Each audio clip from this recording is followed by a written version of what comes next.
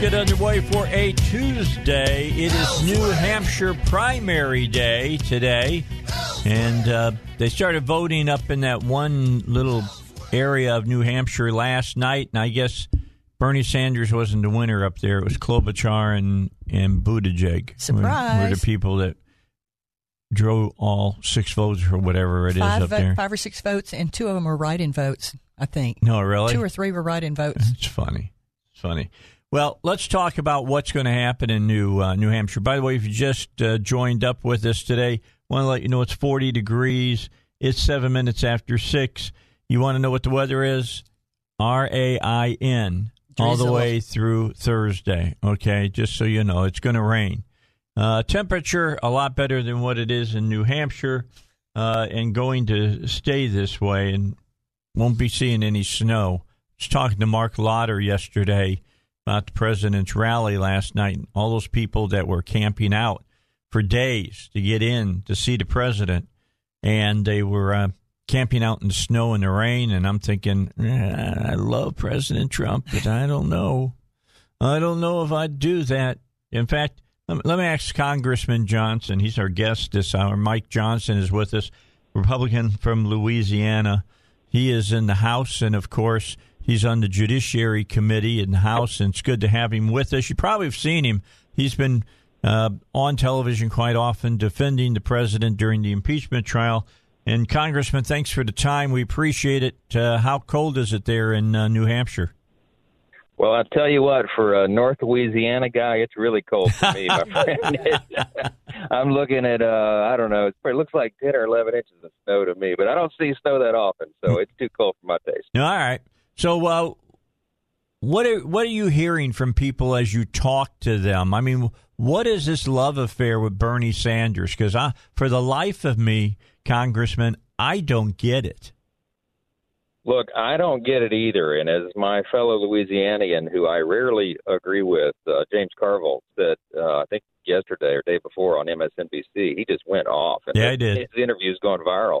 And he just pointed out the obvious, that it's almost cult-like. I mean, that's his words, not mine. You know, Bernie has this fanatical following, a lot of millennials, you know, and part of that is because, you know, he's promising a lot of free stuff. I mean, that's the basis of his campaign is redistribution of wealth and go after the quote-unquote wealthy, the 1%, take all their money and give it to everybody else. I mean, he's promised tens of hundreds of trillions of benefits to people, and it's money that literally doesn't exist. The government doesn't have any money unless they take it from one guy's pocket, put it in someone else's. We have to remember that. It's really a frightening kind of thing to think that a guy who was an avowed communist as recently as the late 70s, early 80s, is now a front runner for president. I think Trump will stomp him if that happens. Well, I think if he gets the nomination, Sanders, which I don't think is going to happen, I think that the hardcore Dems know that that's a train wreck. That's McGovern coming down the tracks again, and it will not be good. And they will do whatever they have to do to stop it. But I'm wondering it's like you said, it's kind of like a cult. What will Sanders people do this time around if they think the Democratic Party has stolen the nomination from them again?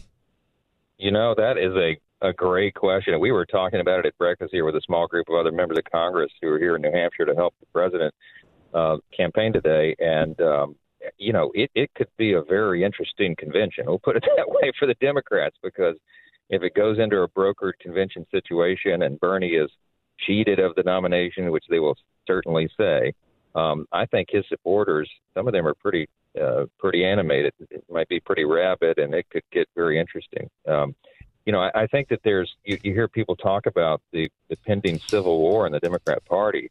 I think they may really be facing a day of reckoning, with their politics, because you have, the old Southern Democrats, as we've always known in our life, are an endangered species. I mean, the moderate Democrat, there really aren't that too many left, at least on the national stage. And I think that this groundswell of support, millennials and others who, frankly, don't understand the extent, I think many of Bernie supporters, they don't really know what the implications are of those policies. They haven't thought it through. If they did, I think it would change their positions. But it's just a very interesting day in our politics, and we'll see. Of course, the president's egging it on. He said at our rally here, I think we had almost 12,000 people inside the arena and thousands more outside. Mm-hmm. They waited in the snow 2 days to get in. It's a phenomenon what President Trump has done and what he's doing, and people are excited about it. And he's pointing out the contrast every day. Yeah, it was interesting. Buttigieg was out, and his people were just howling with, ecstasy that they had 1,800 people at a rally. And I said, the president's going to have 12,000 come Tuesday, Monday night. That ain't right. Yeah, you're not even, you're paling in comparison to the president. How are you finding the people up in New Hampshire? I heard that because of the economy, I think last time it was about 75% of New Hampshire's voters loved the president. He just lost by about 2,800 votes, I think, to Hillary. They really believe this time that he'll carry the state. Are the people talking about their love for the president?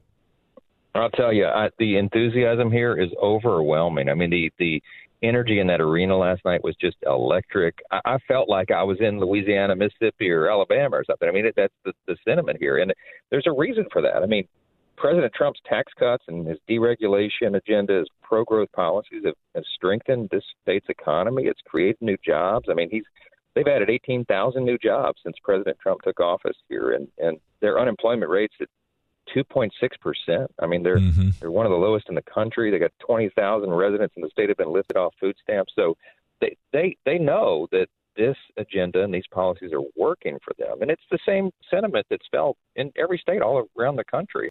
And that's why the president is able to have these huge rallies and this massive energy and turnout in the base. And the impeachment thing backfired fantastically on the Democrats. Oh, my gosh. Predicted. And I believe he's going to win re-election in a landslide. And more than that, I think we'll maintain the Republican majority in the Senate, and I am increasingly confident that we'll win the majority back in the House as well. That would be incredible, Mike. It really, really would be.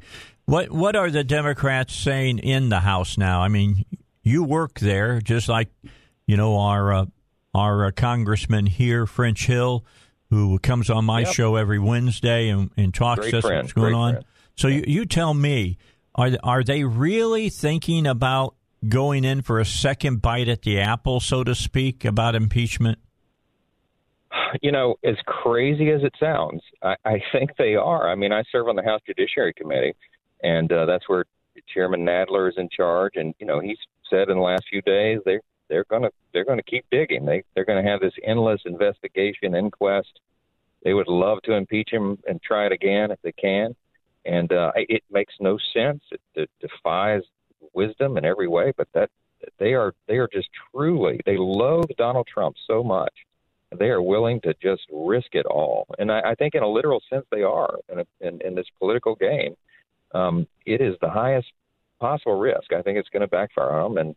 But the problem for them is that cooler heads don't prevail anymore. No. They have this kind of that rabid Bernie Sanders, AOC kind of base in the party is egging this on. And I think they're going to do it at their peril. Well, let me talk to you a little bit more about New Hampshire, then I'll let you go. Biden seems to be running out of gas. Is that true or is that false? Is it just a narrative that the media is putting out there, or is it really happening? I think it really is happening here. It seems to be running out of steam. The kind of the talk now is that he's not the guy and he doesn't have the energy. He's not reliable. The president points out that he's unfit. He has these endless gaffes on the campaign trail. I mean, the idea that we would elect, he would be the oldest person ever elected president, and he even, infamously admitted it about himself a week ago or so on the trail. He said, my vice presidential pick would be really, really important because I'm an old guy. Yeah, So I know. It doesn't inspire a lot of confidence. I think that after this, and if he doesn't have a fantastic showing in South Carolina, I think he may be done. Yeah.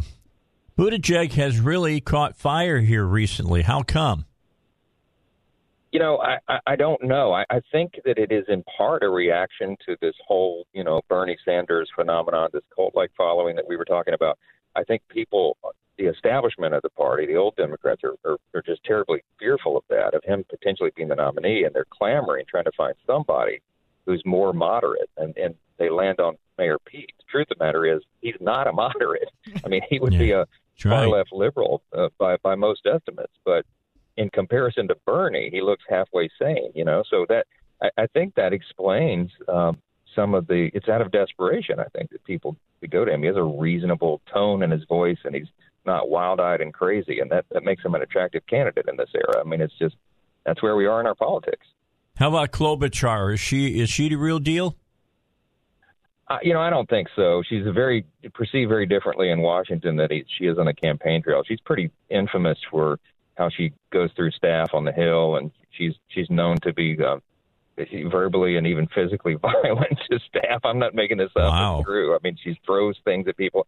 So, she tries to put on this, calm demeanor on the campaign trail, but that's really not who she is in private. And I think if she goes any further in the race, I think you'll be hearing a lot more about all that. All right, so then the final question is Bloomberg hoping for a broker convention and go in and he rides in with his white armor on looking like Mr. Clean and says, I'm here to save the day? I think that's exactly what he's planning to do. He's got unlimited amount of cash to spend, of course. He's worth tens of billions of dollars individually and doesn't mind spending it, apparently. So he's doing a lot of work. He's not going to the debates and doing the conventional wisdom stuff. He's trying to go around and sign up mayors and local officials all over the country to be on his team. And he's planning a coup like that, I really think. And that's what will make that Democrat convention so interesting, and see how the Bernie supporters clash with all that. He's the quintessential billionaire, as Bernie says, who's trying to buy an election. So we'll see how that sells. Yeah, just think about this, Congressman. It's from Milwaukee, Wisconsin to Chicago, Illinois. It's not very far, about an hour and a half, 2-hour drive. 1969 might be visiting Milwaukee, Wisconsin here in a few months.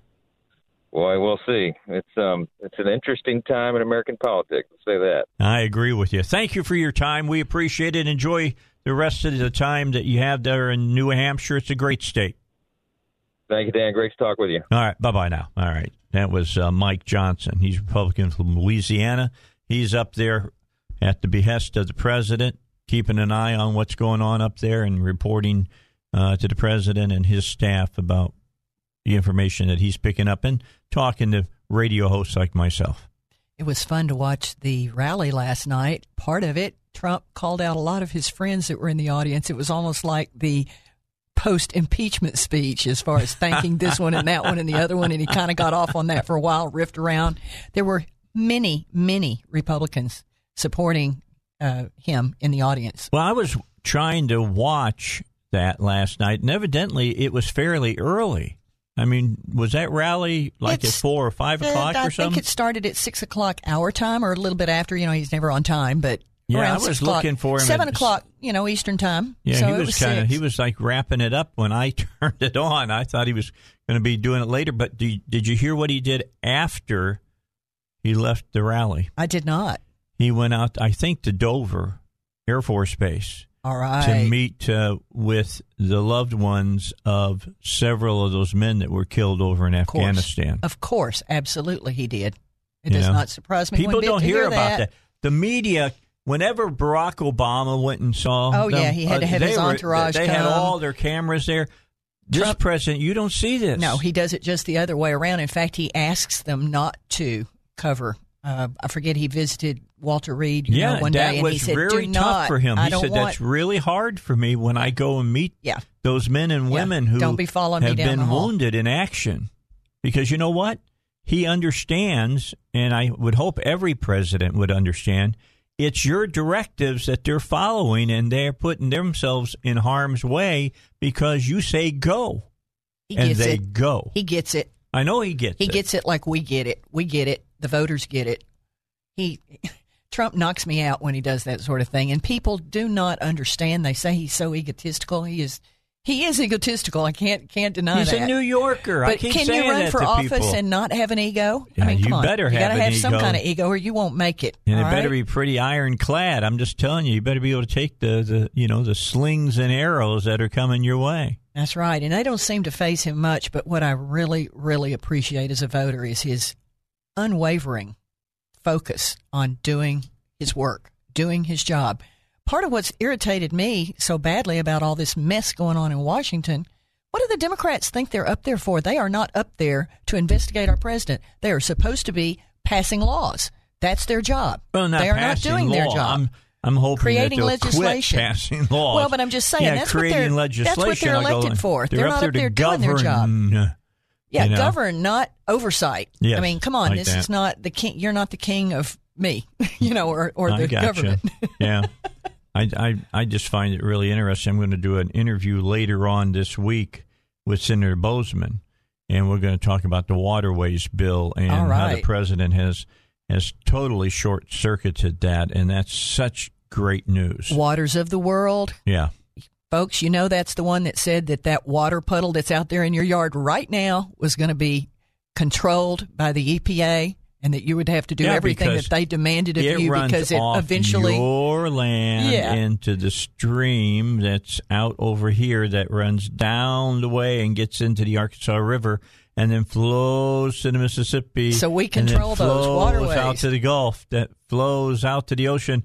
Yeah, it was insanity. Crazy. It's but crazy. He's fixing it. He's rolled back a lot of that crazy stuff. Working on all of it. And I know that Senator Bozeman has been one of those tireless workers to try to keep that particular piece of legislation from being as bad as it is. Yeah, he's pushed for the rollbacks. Yeah, he's been working on it. All right, when we come back, we got to get a break in. When we come back, we'll have a few moments just to talk about what's happening. And then David Ray will join us at 6:35. Yesterday, you heard me talk about a new piece of legislation the Democrats have.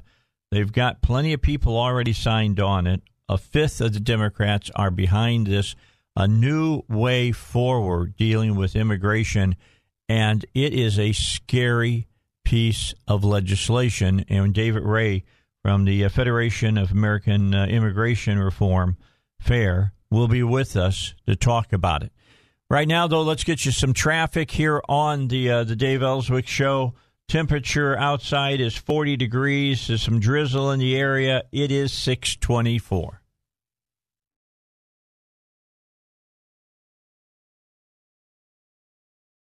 Three-star General Michael J. Flynn, head of the Pentagon Intelligence Agency, knew all the government's dirty secrets. He was one of the most respected generals in the military. Flynn knew what the intel world had been up to. He understood its funding. He ordered the first audit of the use of contractors. This set off alarm bells. The explosive new documentary, Flynn, Deliver the Truth, Whatever the Cost, uncovers the facts behind this scandal. Flynn told the truth. He was the most dangerous person for Donald Trump to hire. I find out the worst enemy that I'm going to face in my life is right here in America. They took my assessment and they wanted me to change it. And I was like, I'm not changing it. They had to get rid of Flynn. With in-depth interviews, archival footage, and never-before-seen personal records of the man behind the headlines. I just felt like I was drowning. Flynn, Deliver the Truth, Whatever the Cost. Available now. Watch it today. Go to salemnow.com. salemnow.com.